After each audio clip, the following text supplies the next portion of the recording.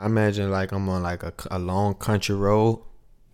You ever seen those on like a planes or something, like on a movie when they'll zoom out and the niggas will just be driving on one of those roads? I'm on like one of those roads. They got like mountains in the background. I'm in a Jeep with no doors.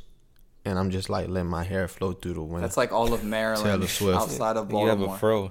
Nigga said my hair flow. Who are you? What character are Which you hair playing? is this? Yeah, who's the dream nigga right now? Who are you envisioning? It's crazy. I'm like Steven Adams or somebody. Being a 7-foot nigga in a no-door Jeep, that probably looks crazy. Listening to Taylor Swift. I can chill with they bop or a bozo. I'm the one dodging bullets in slow-mo. Little bitch, you are not at a dojo. You can't kick it here, bitch, I am JoJo. Is all how I'm moving, I'm tripping. Got these tabs on my tongue like a browser. Oh my god, Louis over there spitting. He could beat up this beef for an hour. Bitch from the city of God. Everybody you know is a fraud. Man, I think someone sprang me in pod. I just wanted my father's applause. I just wanted my mother's applause. I just wanted these crackers applause. How's money? Can you do something for me? That's so Can you nice. start this The girl. fucking pot up for me? Tired that's it. money. Can you do something I for thought he's in me? the other room, like, nah. Welcome to episode 122 of the Unheard Podcast. This is going to be an exciting episode. We got special guest Jason Rodriguez coming on a little later to talk Bad Bunny.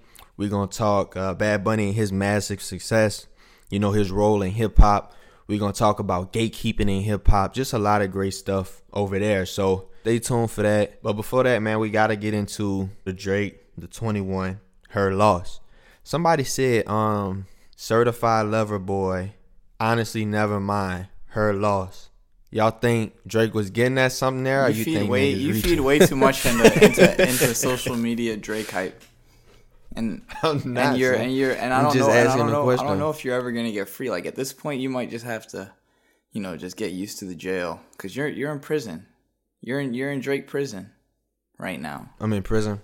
You've sent us every notification, news, controversy No, I haven't. to come out about her Relax. loss. You sent us the Meg controversy. You were keeping us updated with that. I mean, you've really been one of Aubrey's angels for this release. This is crazy. So, take it away. Chance makes I'll call it a cute list. A cute list of superlatives. So I guess we'll go through that. Nigga call my superlatives cute. Now we gotta change them, bro.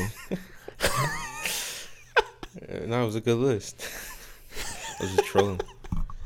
This nigga a troll, bro. All right, we got best song, best production, we got best verse, we got best 21 moment, best Drake moment, and then most surprising. So I guess we started off with what was the best song on the project to y'all?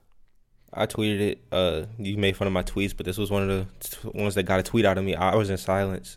Thought that was just prime Drake at the end. Even 21, he did his little what did he say? You know that Savage Love You Girl, I think? It sounded like early Drake. It was fun. I remember we were like, is 21 going to be in his R&B bag? And he didn't really do it, but he did it on that song.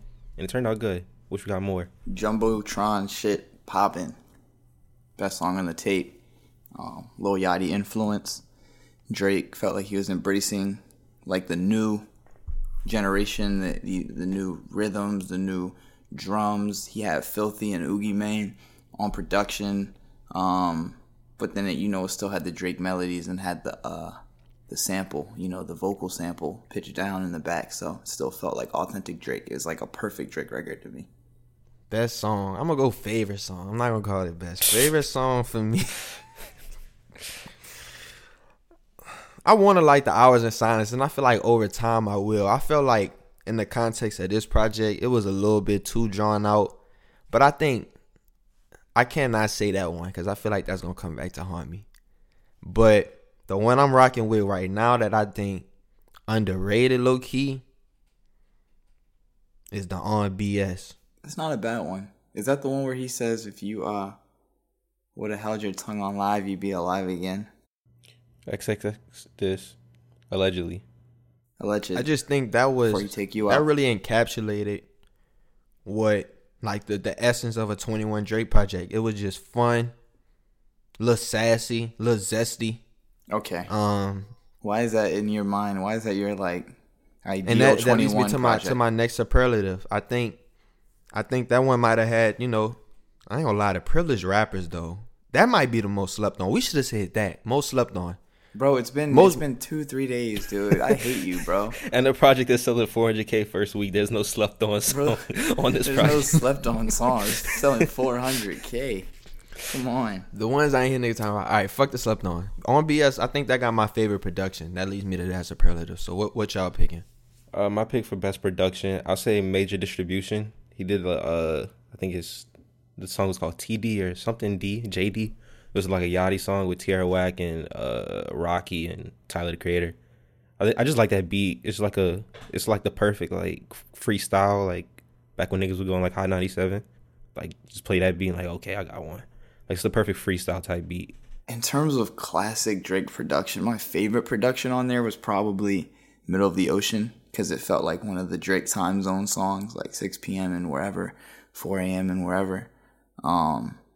That's why I love that production. But probably the best, in my opinion, was probably Spin About You. That probably wowed me the most. It's a phenomenal record, phenomenal beat. Best verse. To be honest, I wasn't really listening to anything these niggas were saying on this project. I don't think that's what it's for. I don't think niggas need to be sitting in their room with a thinking cap and their listening ears trying to like listen to the Drake project for bars and shit. Like just sit down, play some 2K, whatever you want to do. Just like it's a lifestyle. Like Drake at this point, he's doing, not to say he's embracing himself like as a gimmick, but he knows that this shit is just like for fun. He's just on the playground at this point. Like he's nothing left to prove. It's like LeBron. He's LeBron James. So yeah, I wasn't listening to anything they were saying, to be fair. I literally can't tell you my favorite verse on here. I guess he was talking his shit the most on Hours in Silence. I'll put it that way. Yeah, I was gonna say that. I felt like I was a lead into that. His little moment. He tried to recreate, Diamonds Dancing on that one.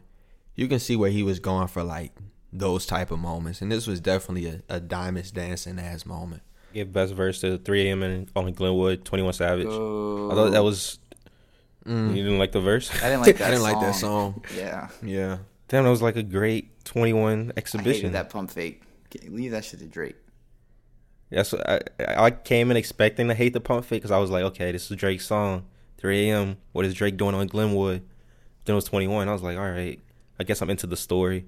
It was just very detailed storytelling, rapping. High point for 21. Great verse. Best 21 moment. It's got to be Rich Flex. I'ma snatch it, smack her, booty, and match it. Yeah, that Rich Flex hard. I fuck with that Rich Flex. That's like top 3 for me on this. Dog, project. the delivery on that bar was just phenomenal. Like I also agree. That is definitely 21 best. that's his pocket right there. Best Drake moment. I'm gonna have to say I liked him on that Privileged Rappers. I really did. I also thought Back Outside. Nigga, you Boys don't get was to fun. do this, bruh. Choose one. I'm gonna pick One. You're gonna pick one. I pick Privileged Rappers. Yeah, Drake slid on that joint. Yeah, he He did. slid on that joint. And while Privileged Rappers is a phenomenal song, Chance hinted to it. Track 4. Back Outside Boys. 2 minutes and 33 seconds of gold. I don't know, like, the last time we've heard Drake. Like, probably since Time Flies, in my opinion. It was, like, the last time we heard Drake run a song from start to finish like that. Like, Back Outside Boys. Time Flies is crazy. Back Outside Boys was a really refreshing moment for me as a Drake fan. It was like, oh, he's really, like, not only embracing the sound, but you can tell he's having fun with it. Like, he ran that joint. He said he doesn't have time for no crime or news. What does he have time for? I feel like that's all we see is news. Not having time for news? Come on, man. Back Outside Boys is my favorite Drake moment. I got Jumbotron shit popping. Vance talked about it earlier. It was the moment that second verse was like the he can't keep getting away with this. Like, this nigga might really live on forever through rap. Like, That's what I'm saying, bro. I was like, Too no slam, way. I'm too lit. I'm like, yo. And that was gonna be my This next nigga just superlative. perfectly replicated Cardi and Thug in a verse. He even Yachty. like was throwing out Die Lit. Like, he was fully into it. I was like, nah, this is Too insane. slam. This man is Oh my. 36.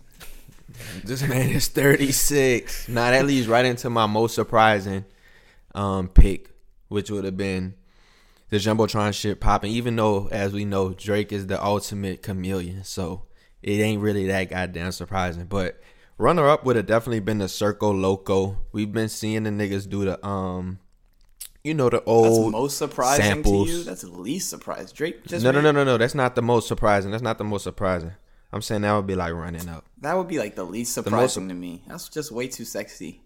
Again, I'm good. I'm good off of that.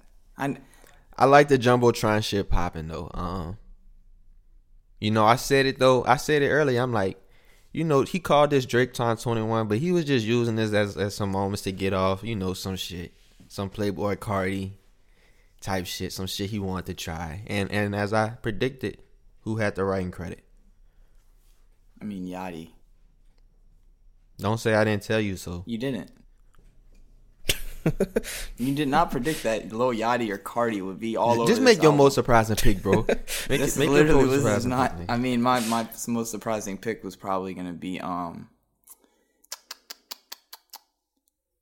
mean, yeah, it probably wasn't gonna be a song, but just the fact that Yachty produced 4 records and had writing credit over the album. That was my most surprising. I wasn't expecting him to take that little. I don't even know if you can really call it a leap. More so like his what's it called? Like, what was this shit called in Who Wants to Be a Millionaire? Whereas like you could call like a lifeline. That was kind of like he used his lifeline, one of his lifelines, on Yachty. And I didn't think this was the album where Drake would use a lifeline, if that makes sense. My most surprising pick was Drake not being super smart. I always credited Drake as being like the smartest rapper, but I've seen women turn on Drake from this project. Like, day one, everybody was loving Drake. It was your typical Drake release. Drake. Then by like midnight, niggas caught on to the Meg line. Then day two, it was just war. Think peace, war. People were like, is Drake a misogynist? ? I'm like, nigga's been a misogynist his whole career. Yo. But he's like finally showed his hand on this album, and I don't know if that's a smart move for Drake. Yo, that's a good point, bro. I don't think I've ever seen a Twitter kind of dilemma or news story just break so perfectly. Like you said, album came out over here, for us 9:00. Everybody was listening like, oh my God, Drake's running this shit. This shit sounds crazy. By midnight, people were just going in finding every single diss, like every diss. Niggas caught on. They found every that diss. first listen be the Zanned Out listen. Like, Okay, I'm not listening for nothing. I don't know about the Zanned Out listen. I mean, I Not just the Zanned sipped Out my listen, not the IPA Zanned and Out. lit a Not the candle. I Zanned mean, I had a peaceful listen. I wasn't on the Xanax, but that's Not the somebody's Zanned Out. listen, I'm sure. The sleepy listen. That's what I meant to say. Yeah, I mean, I'm listening for the vibes, and then you run back on BS again, and then niggas talking about if you weren't on that, or if you held your tongue on that lie, that boy would be alive again. And then niggas on Twitter talking about the only rapper Drake ever had beef with involving Instagram Live was X. And then, the Meg stuff. And then I think I saw one tweet from Big Business. He said, it's too late right now, but when first shift Twitter finds out about this Meg line, it's going to be a frenzy. And that was tweeted at like 1 a.m. And when I woke up at like 8 a.m., 9 a.m. over here, best believe that first shift, I was seeing all the graphics, TMZ, the rap pages, everybody was just, and I was already seeing Meg responses. Like, it was a whole story. That first night, it was really like when you're in the middle of a good dream and you feel yourself about to wake up and you're like, please, no, just a few more minutes, please. That was me on like night one. I was like, damn, this is like finally an album that everybody was listening to, really just discussing the music. Nobody was hating. It's just great music talks, like just love in the air surrounding music. Then the Meg shit happened. Immediately. And I saw the Biz tweet too. I was like, yep. Then I saw the Meg response. I was like, yep, story's about to come out. I didn't even want to go to sleep because I knew as soon as I woke knew, up. bro. It was so clear. I haven't seen something so clear in my life of being like, because I think it was one of those things where I heard the diss, and obviously I will admit, like, my rap brain, and it's probably been conditioned to like misogyny in rap, but I was like, oh, that's a clever one, you know. I wasn't ever thinking, because that's not to say that's like okay or that's why it's okay. But it was a low blow. But like growing up, I feel like there were a lot of rap songs where it was like bars like that were kind of lauded a little bit more because they kind of hindered on that edge. They weren't so clean or safe, but they were still clever. So I'm not gonna say it's not a clever bar, but it's definitely, like Chance said, a low blow. But I never thought that it was gonna be a huge thing because I feel like Drake's had a bunch of just kind of like lines where people catch strays. Like Drum caught that stray on that on Back Outside Boys. That was an unnecessary one. But though. I mean, I feel like all of Drake's strays are unnecessary. He's not really the beef rapper, right? But that one was like, all right. But like why we had to like he tried to make it like it was something else. Come on, bro. That was crazy. Can we these folks not that stupid? Can we insert the Lil Yachty clip right here for to hear him explain the Drake line away? All right, Yachty capes for Drake in 3, 2, 1. Because I know he's not gonna address it. So like because I just know Drake. So this lie about getting shots, but she's still a stallion, has nothing to do with Megan. It's about women lying about their butt shots. You know, like saying it's real when it's fake. That's crazy. Bruh, nigga phoned a friend. That's a loyal friend. And Yachty started. He said, "I'm gonna speak on this shit because I know Drake won't." Nah, it's the equivalent of Young Thug when James Harden posted that Blue Lives Matter mask or whatever. He don't know what's going on. Like he don't even got internet. That's what I'm saying, bro. Drake said he has no time for news. Like he might not have even known what was going on. But regardless, the BBL cape was terrible. That's a terrible excuse, but I mean, like Yachty said, I don't think Drake's gonna address it. I do think it is a little wild that in the same weekend that like we're talking about gun violence with Takeoff and that like he didn't just write the song, but the timing and the optics. Yeah, like Taj said, he wasn't calculated with this one. He got cooked. It was a low blow. We'll leave it at that. I guess we should get into Unheard, man, I got one. Play this Suave Forever with Destin Conrad. I just know if we never fix it up, we ain't gotta be together. Just know with me it's no pressure, cause I'ma hold you down forever, and you can get your spot back whenever, cause anybody next to you can't measure. And even with these diamonds on me, it's no treasure, cause you're the only thing in my life that's forever. I don't rush no relation, but this thing we got gon' take a little patience. So take you wherever you wanna go, it's yours, I'm sure. But I know what it is, we pull up in the side of the Benz, or you out with your friends, I know. When we link it's gon' feel magical, I'm sure. All right, we got special guest Jason Rodriguez, hip-hop journalist. He's been at Spotify, Vivo, XXL, MTV. But he's here today because he wrote a fire entry into his newsletter called Backseat Freestyle. We've been talking about Bad Bunny in just this crazy year, but I feel like we couldn't really contextualize how crazy Bad Bunny is because a lot of our audience doesn't really follow that subgenre. So when you wrote this column, I was like, damn, that's perfect. That's the perfect entry into the conversation of Bad Bunny. So the title was called A Bad Bunny Primer for Hip Hop Heads. So if you just want to like take away and like give like the synopsis of the newsletter, and then we can all just enter in with questions. Yeah. What's going on, fellas? I had this idea for this newsletter for a while, and I think the thing is for me, like, so, you know, my background's a hip hop journalist, and it's like, although I'm Puerto Rican, it's very much like American hip hop. And like, even growing up, I remember I'd go to Puerto Rico and like, you know, like my whole like everybody in my whole family knew that I loved hip hop. And it's so funny saying this now because with like the internet, like everybody can be in it. But like, you know, when I was younger, like you had to really work to get mixtapes and get music. So if like you were an obsessive hip hop dude, it was like your identity. Like I mean, like this like this dude goes hard. And so, everybody knew I was into hip hop, and they would always try to put me on to artists over there, and I'm like, nah, like that shit is trash. And and I think it was just the culture was just so separate, like what they were doing over there versus what was happening over here. And over time, it just kept getting closer and closer and closer.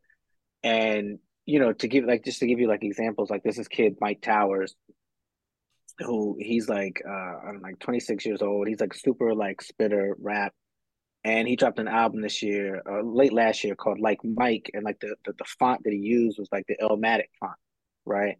And he had like Jonathan Mannion, who's like a famous hip hop photographer. He took like that photo of Lauryn Hill right there. So like just the influences are just getting closer and closer, and for me, it's something that I could recognize because obviously like my career, my life is dedicated to hip hop, but also like my at home culture is Puerto Rican, right? So seeing the rise of Bad Bunny, like it was like really easy to kind of see it like coming together, and then for a lot of people, like you just see like this dude, like first like his name is kind of wild, right? Like Bad Bunny, and then it just keeps on doing his thing, and getting more popular and more popular, and then like especially like the last year and a half, just really dominating like streaming services and kind of getting all these awards. And I just saw a lot of people being like, I don't get it, or this must be fake, or my favorite is like, I don't know what he's saying, but that shit is jamming. And for me, like these are just thoughts that I had. Like a lot of the way he moves is very like rap influence, and I knew a lot of people thought he's like, oh, he's just Puerto Rican Drake. And then when he did Mia with Drake, like that made it really easy to kind of lean into this idea, like, oh, he's a pretty boy, kind of sing song raps. Like I got it. That makes it easy for me. But yeah, he's just a lot more than that. Like, and even when I tell people after I wrote it, like he's independent. Like that blew people away. They just didn't get that. Like I'm like, yo, he's not signed to a major label. He's a SoundCloud kid, just like Chance the Rapper. Like that's how he blew. Um, his origins, like before he dropped an album, he used to really just like spit, and so there was just like a lot of like parallels, and like New York is kind of his version of Miami for like Drake, or like Houston. He came up with a crew called the Mambo Kings. It was kind of like his Cash Money. So there was just a lot of like parallels. It just seemed very like American hip hop in context, and so yeah, I finally got around to like publishing it and writing it, and a lot of people seem to connect with it. Yeah. All right, I'm gonna drop some stats, I guess, just to like show how crazy Bad Bunny's been going this year. So the thing that first like caught my eye, I follow this account on Twitter called Chart Data, and it was like every week it was just Bad Bunny 100,000 units, Bad Bunny 100,000 units. I was like, all right, bro, this is crazy. It was ridiculous. I've never seen anything like it. I've never seen anything like it. But he's got the most weeks at number one in the last 10 years on Billboard 200. The first leg of his tour, it was 21 shows, and it was the U.S. only. He sold grossed $232 million, and he sold 944,000 tickets on just 21 shows, U.S. only. And that's his second tour of the year. He had another tour. He toured off his last album at the first half of the year, and then he toured off the current album the second half. So like he's just working dough. It's crazy. He's working. That's crazy. And it's also the fact that he like knew how hot he was, because he named the tour World's Hottest Tour. Like he called the shot before the tour. Yeah, he putting away a nest egg that's gonna last him for generations upon generations, especially independent, which is amazing. But I was gonna say, like, he's super ill, man. Like I said, like before he dropped his first album called Forever, like he people call that like the Trap Bunny phase. Like it was a lot of like, I chopped your chick down, like, like you ain't shit, like I'm that dude. Like he was really like sort of like, Mr. Like I'll steal your girl. Like that was his whole steez. And he guested on like anybody's song. Like if you were super hot, a legend, or if you're an upstart just like him, like, he really kind of earned it. And then I think what was most interesting about him is like he had like all these Lucy's, like all these SoundCloud Lucy's, where it was just kind of him spitting. And then people were anticipating his album, and then when he dropped his album, like it was just really him utilizing the idea of what an album is, and just completely like going into a pocket with like this collection where he he reimagine is probably too dramatic of it, but like for reggaeton, like he really pushed it forward like 20, 30 years, like with the sounds and the influences drawn from pockets of the US and Latin. And then the fact that like he dropped it on Noche Buena, which is Christmas Eve, that for like Puerto Rico, for like Latin people, that's like you know, what I mean, it's like the night before Thanksgiving. It's like the biggest night of the year to like party. So like immediately like soundtrack to all that. And so and like, he almost had a number one off of that. And like Noche Bueno, I think that year was like a Friday. So like for the charts, he only had like 3 days, and he still ran it up and maybe had like a number three album. So you know, he just really knows how to occupy like the space that he's in, who his fan base is, and then each album is just different. Like he's a chameleon in that regard. Where you know, like his first album was that, then his second album was like a super ode to like old school reggaeton.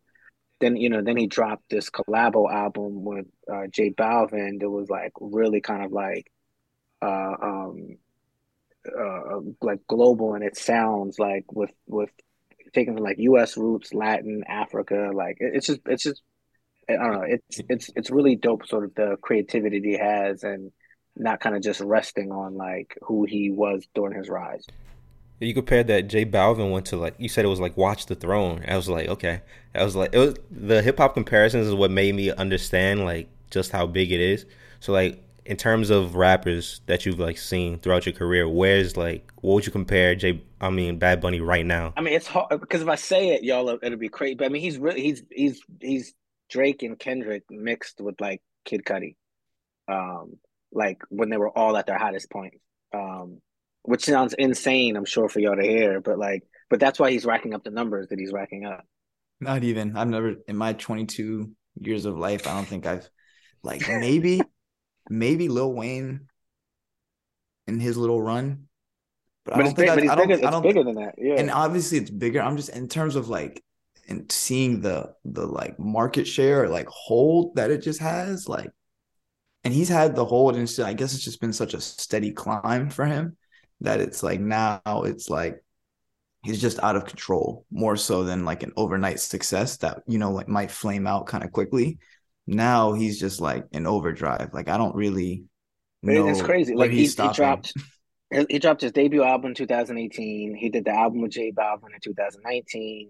2020 he dropped two albums, and then you know he collected all the like trophies and awards in 2021. Then he dropped this most recent album now. So it's like you know he has his foundation, man. And he's been working. Like it is kind of like that Wayne run, and just you know the prowess with the output.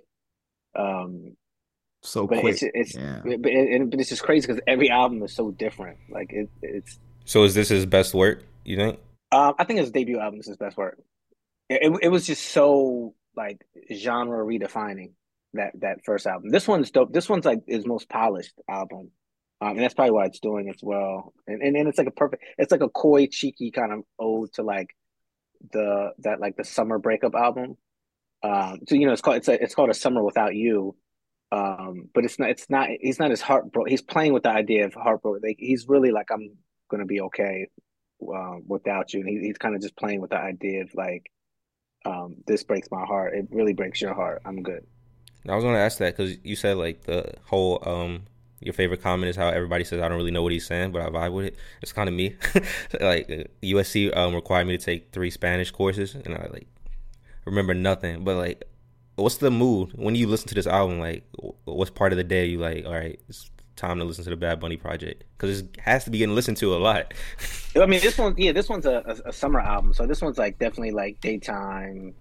Like you know, like I'm here in like New York, so it's like the summertime beach vibes, whether you're like at out in Queens, like on the beach scene, or like Jersey Shore, like it takes over there. You know what I mean?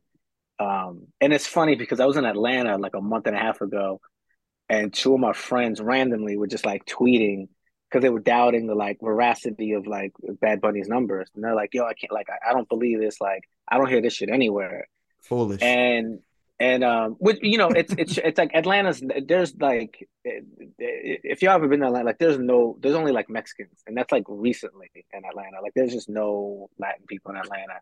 And so with the two tours he did this year, there's no Atlanta stops, right? Like he knows he's going to Houston, he's going to Miami, LA, Chicago, San Antonio, New York, obviously.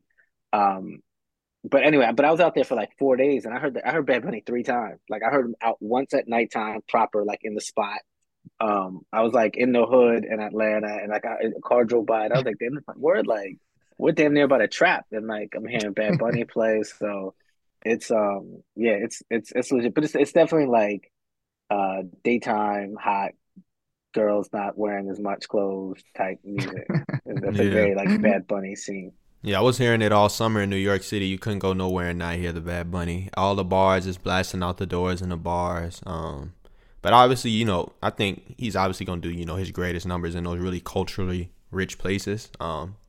Just because, as you mentioned, he's not only for like the Latin American audience. Like he does bring in a lot of those influences. You've seen like Tim's, like Wizkid about to drop an album tomorrow.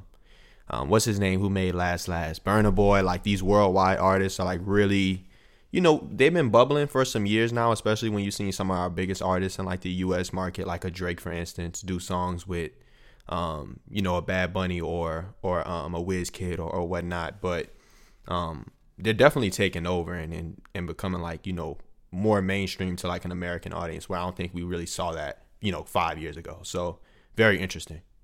Yeah, but and what I want is, it's funny because after I wrote this newsletter, like I had some dude coming at me on Twitter, and he's like, "Oh man, like you got this, like hip hop media has this agenda, and they're trying to like force Bad Bunny to be hip hop."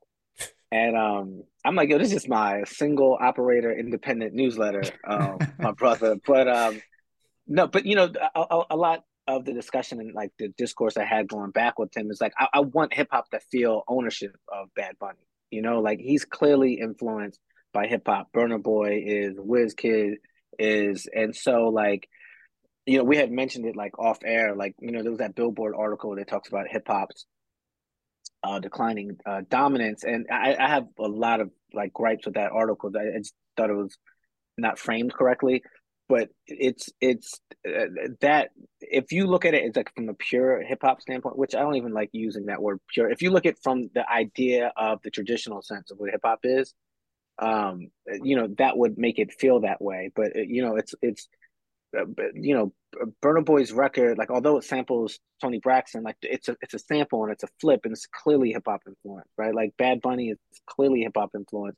So I think the culture should feel an ownership stake in their success, and look at those two examples. Like that's part of what we did, and so like and that's the continuing expansion of hip hop going global, especially like on the cusp of the 50th anniversary next year. Like that to me is like the proper way to look at it. Like yeah, Bad Bunny may not be directly ours, but like the way that the genre is expanding and there's so many subgenres, and the way that the influence is played into pop music, like now it's on such a larger stage where you can look at somebody who does reggaeton and sometimes it does like really traditional elements of it, and it's like, but the bridge is clearly from hip hop. It's funny you mentioned that because like you worked on the Bridge 50 Years of Hip Hop podcast, and that's like a topic we've been talking about probably.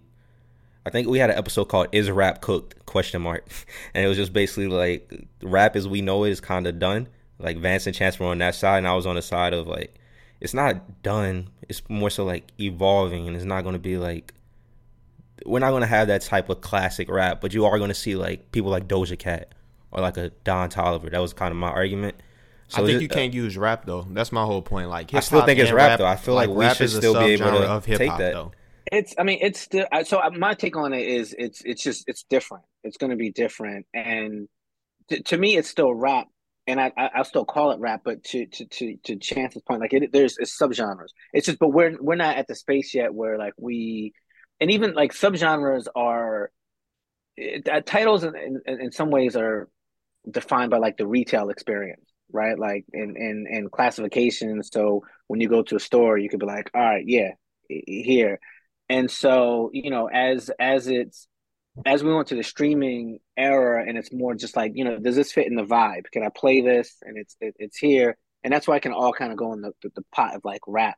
But I think I don't know if we'll ever get to that space where we're like super comfortable, like straying things out by genres and all these subgenres, rather. But but if we are, they are, they're clearly like subgenres. I don't like the idea when people are uh, um, like Doja Cat. Obviously, like there's a huge pop element to it. She signed to Dr. Luke's label, like that. You know that clearly has aspirations to do that. But like when like my man Angel Diaz, like him or B Dot, like they'll always be like, oh, Drake's not a rapper. Or that's not rap, that's pop, and it's like, stop it, man. Like that, that's just not true. But yeah, I think in terms of like what it's going to be like, and also it's just changed. Like like my bag is like 94 to 97 New York rap, like DJ Clue era, like rap. You know what I mean? Like all that mixtape shit. But I'm not. I don't go out and listen to stuff and say like, oh, like it does me no service to point at Don Toliver and be like, man, like he can't even spit. And there's a lot of people my age and older who have that view, but the value of lyricism has depreciated, and what it used to be a quarter in '94, now it's worth a nickel or a dime. And so there's just other elements of a composition and rap that are worth more and make things enjoyable or successful, and that's what you see in like Don Toliver, uh, um, Travis Scott, and like I don't want to frame my taste today based off of like what used to be hitting in '94 or 2004 2014. And I think if you have that, I think having that perspective is more healthier to kind of appreciate how the culture is expanding and how hip hop is like I said, it's just different, right? Like, we might not have like those big tent moments, and a lot of that too is like hip hop, like the media is just so bifurcated now, where like before, you would just get your coverage in Vibe, The Source, and Double XL, and like maybe MTV. Where it's like now you can get it every, like like there's certain like Twitter feeds where like you could just get your own like coverage and find out what's going on, like just by this Twitter feed or by this Instagram account or by this TikTok account. And so like because it's so spread out that way, I don't know if we'll ever have like these big arrival moments where we're like, damn, this is the next person we're gonna crown. And they're taking over and having their moment. And again, that's part of the reason why like I want hip hop to kind of look at Burna Boy and Bad Bunny to feel like, but that's we can feel like that's part of what we did. No, I definitely also think the fact that, I mean, I also might just be young and seeing kind of like being able to really for the first time like have the ability to look back on like my music kind of palette over like the last decade or so. But I feel like the eras are also kind of changing much faster. Like you said, you don't want to base what was hot in 2014 and try to use that to kind of determine what's going to be hot now. Because I feel like I've seen stats that even talk like going back to like the 60s of like what were the top topic, like the hottest topics talked about in music, and like whether it was love, family, like relationships, and then it started getting like more towards wealth and drugs and violence. And I think even now I would probably argue that we've probably like regressed a little bit from like some of the drug rap that was like super, super prevalent, like even maybe like 3, 4, 5 years ago. But I think the fact that the eras are shifting super quick too also kind of dilutes the whole process of, like you said, crowning like a king, because like maybe the king this year might not be the king next year, which is why I do like, capsulating hip hop into like kind of years and time periods, because it's too hard to really look at things over like a decade span, which is why I think the Drakes are so impressive. Like the fact that he's able to just maintain his pole position without really much worry. But that comes from an adaptation. What we talking about? Like the only reason he's been able to maintain his relevancy because every time we see he might, be slipping or fall off, he going, he's sort of not the first, but he's the first major one or a major adopter of like a sound. Like he hops on with the Block Boy JB, or he hops on, for instance, as early as the Migos, he hops on the Versace, and he gets like that little scene jumping. So I think that just to that point. But that's also a talent. Like people look at that as a criticism. Jay-Z did that with Timberland. He first started with Swiss, then jumping to Timberland, then jumping to the Neptunes. Like I think that's. I think people kind of look at that, people who do, and also when we talk about that, we're specifically talking about Jay-Z and Drake, right? Like oftentimes I think people point at those two as if they're like the rule when they're really the exception. Because people just don't have the reins that they had in that regard. But I also think too, what you're saying, Vance, like I think part of the era shifting too is accelerated by technology changing, right? Like because usually you have to like a new sound or new entrants come in because of technology's change, right? And so it's like Right. Right. blog era rap, opened the entryway for like Chance the Rapper, Action Bronson. It created a different type of underground where you get like Rock Marciano, and then SoundCloud comes in, and and then it's like even like with the metadata that was a big part of SoundCloud, and so you had like Juice World and like XXXTentacion, like they're or in Trippie Redd, where they're putting like rock or like horrorcore and like Playboy Cardi and kind of some of the stuff he's doing, and Yeah. that was a direct result of SoundCloud, and then also just like not paying for a pro account makes them do like smaller songs, right? Because they're trying to fit as many songs as they can Right. into like a free account because of that bandwidth, right? And then like now, and then you could throw in like Valley in there too, right? And then with TikTok, like now it's like really focusing on like different parts of songs changing like every 15 seconds to account for like the trying to like garner popularity on that account. And so it's like but before you had like vinyl for like 30, 40 years, cassettes had like a run for 20 years, CDs had a run for like 10 and 12 years. Now that it's you know, like Hawkshare had its run when it was like the blog era, then SoundCloud, then streamers. Now people are like, my wife works at a record label, and so because of the pandemic, I can hear her upstairs working all day. It's like every marketing meeting, they're like, TikTok, what are we doing for TikTok? And I'm like, damn, y'all been talking about this shit for 30 minutes. Um, but because the technology kind of facilitates a lot of that change. So to your point, like I do think it's happening faster because the dominant run of consumption and where we're using and the devices we're going to it keeps changing much faster than it did in the past. And to that point, like you mentioned, obviously you've been embracing like the changes in hip hop, and you don't see the genre as dying.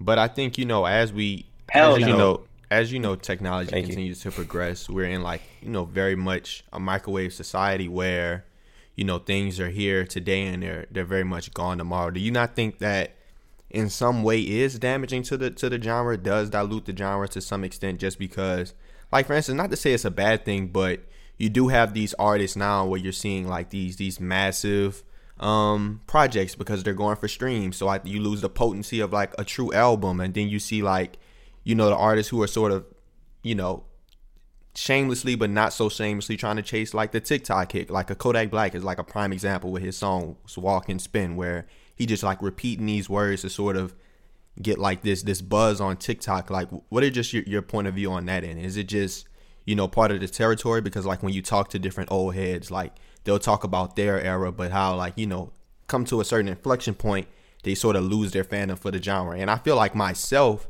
I'm not sure I'm at that point yet, but I definitely feel like as the years go on, I'm definitely like, all right, like I'm not in as much into like these like these really TikTok songs or like the Ken Carsons, like these very rowdy punk like influenced styles. Is it like, do you just sort of get kicked to the curb if you don't embrace the change, or like what is just your opinion on that?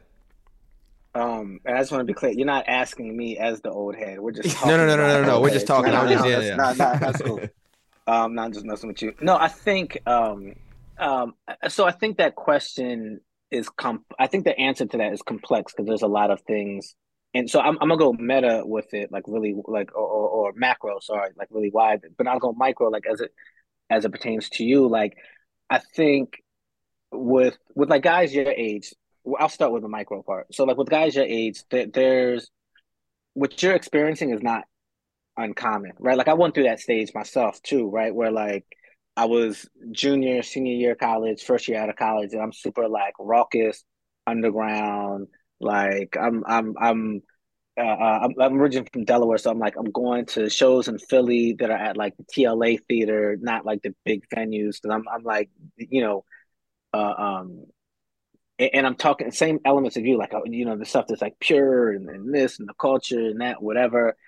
And I think that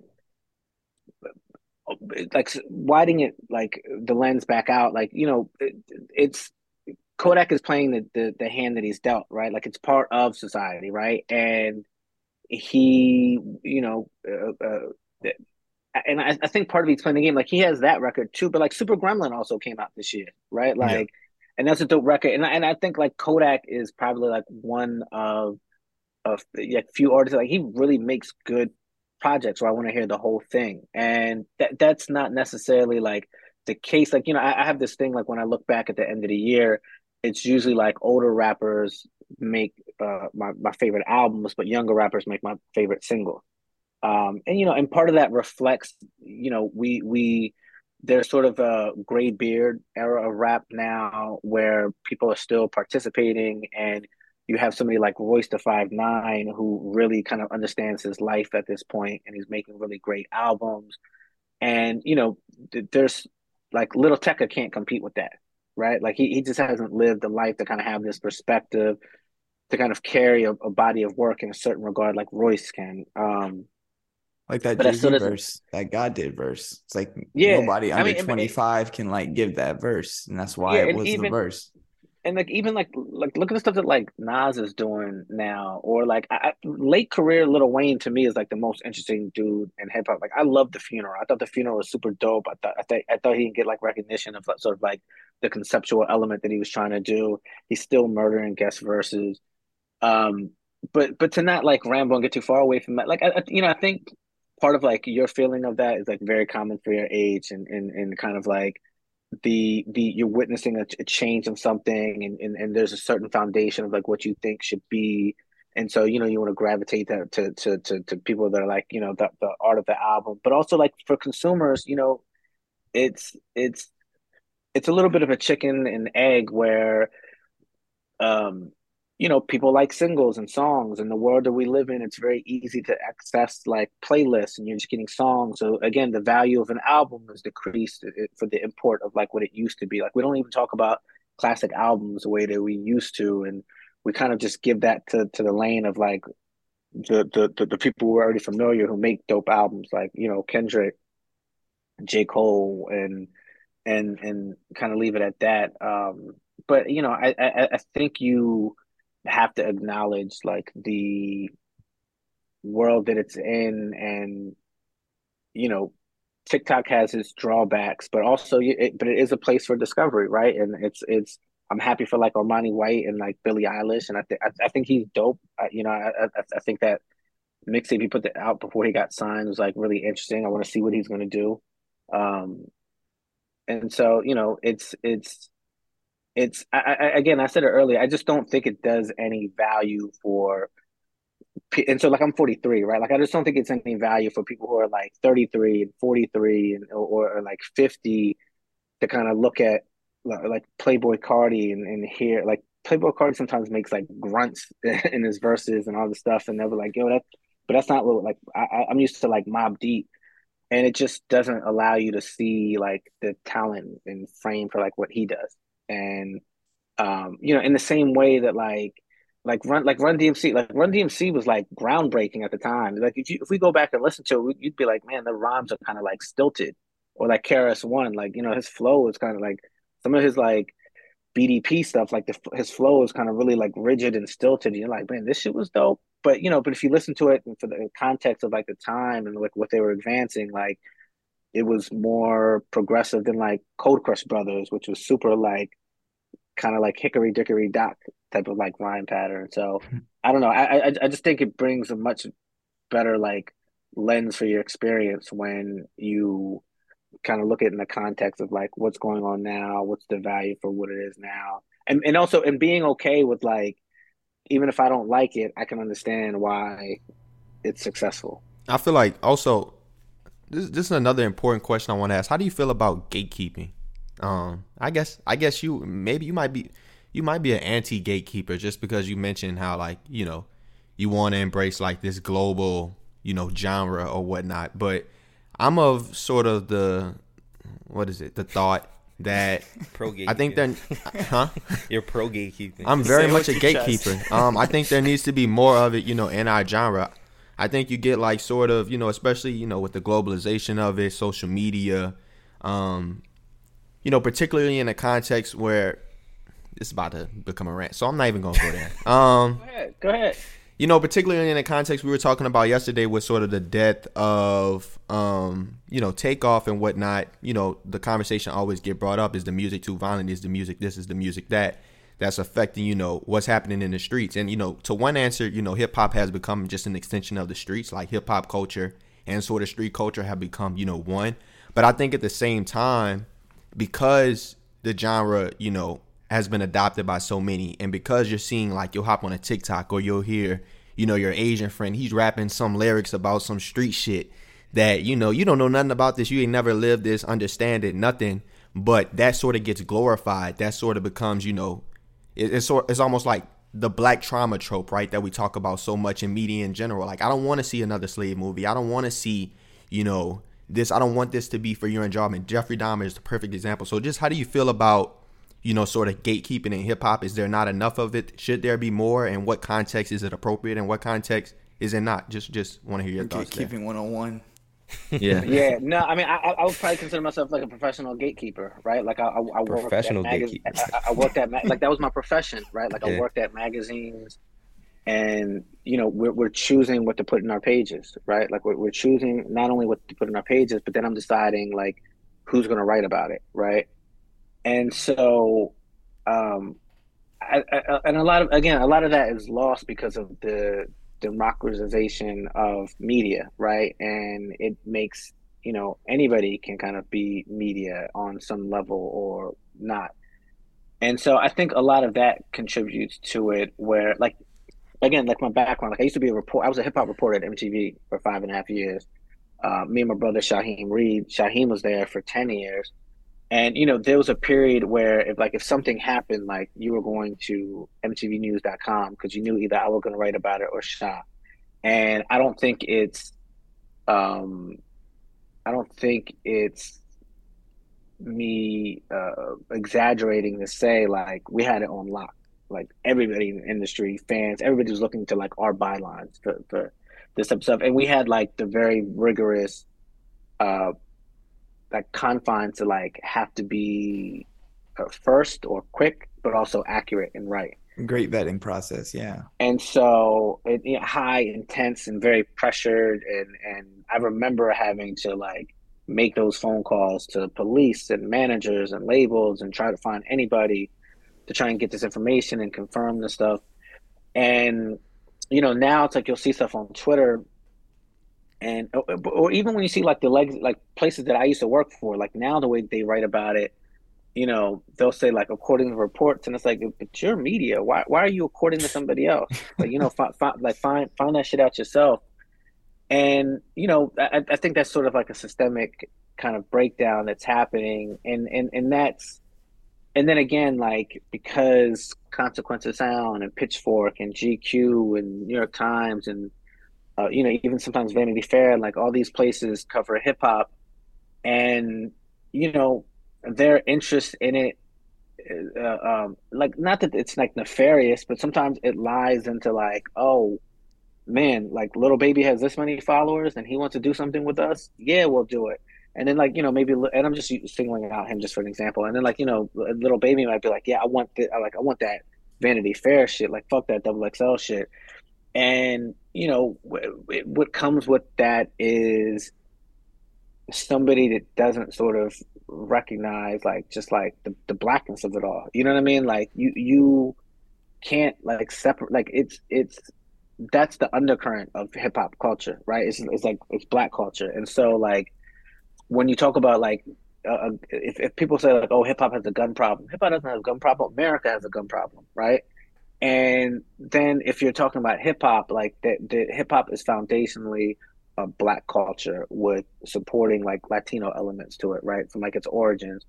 And although like it's popular and it's become like, America's number one export, and it's like the number one pop culture like driver, it doesn't do right to me like when it's like Young Gravy, for instance, right? Like I like that record he has, but like I'm definitely like it's like that like Dr. Umar meme that like people show where he has like his hat and he's watching something. It's like, like I'm eyeing young Gravy for like the wrong moment. You know what I mean?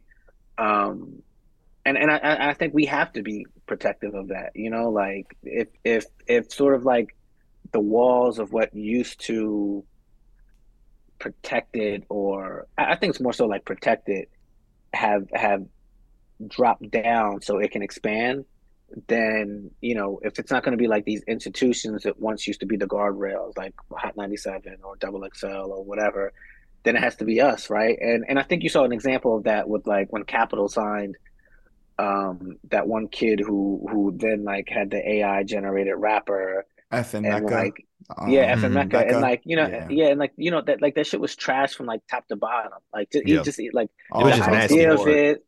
Yeah, it was just like nasty work. You know what I mean? And that there what, but there was no like institutional place that called it out. Like, you know what I mean? Like it started on Twitter.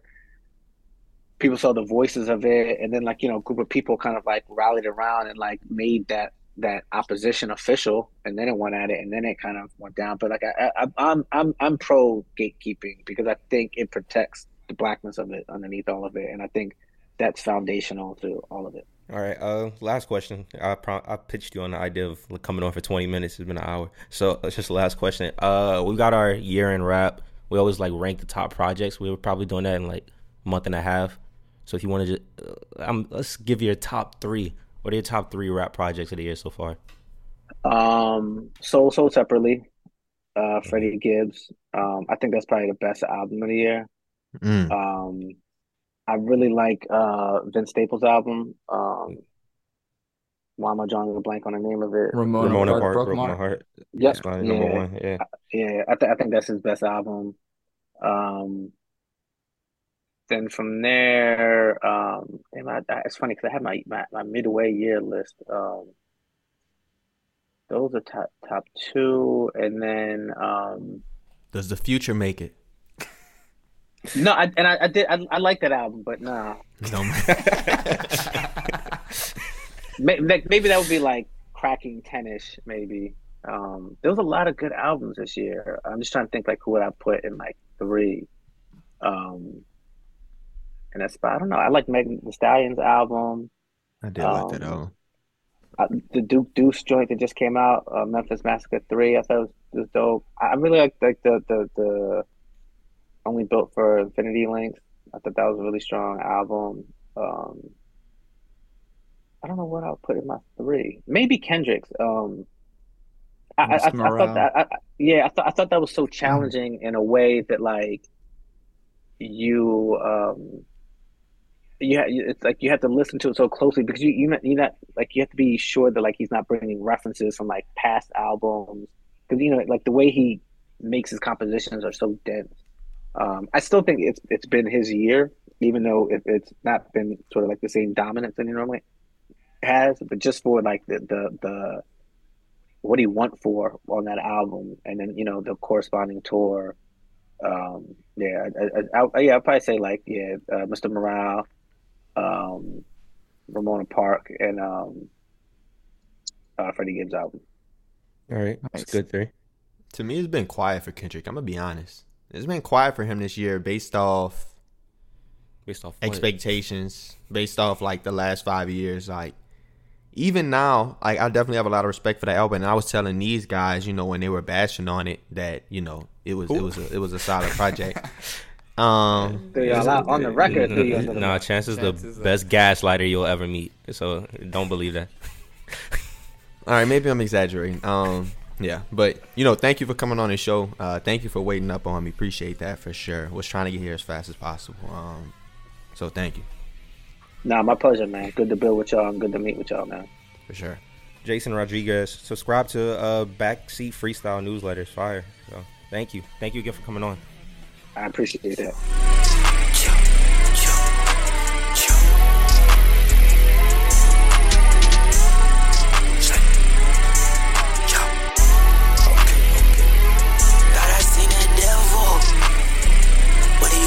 Like me. How the fuck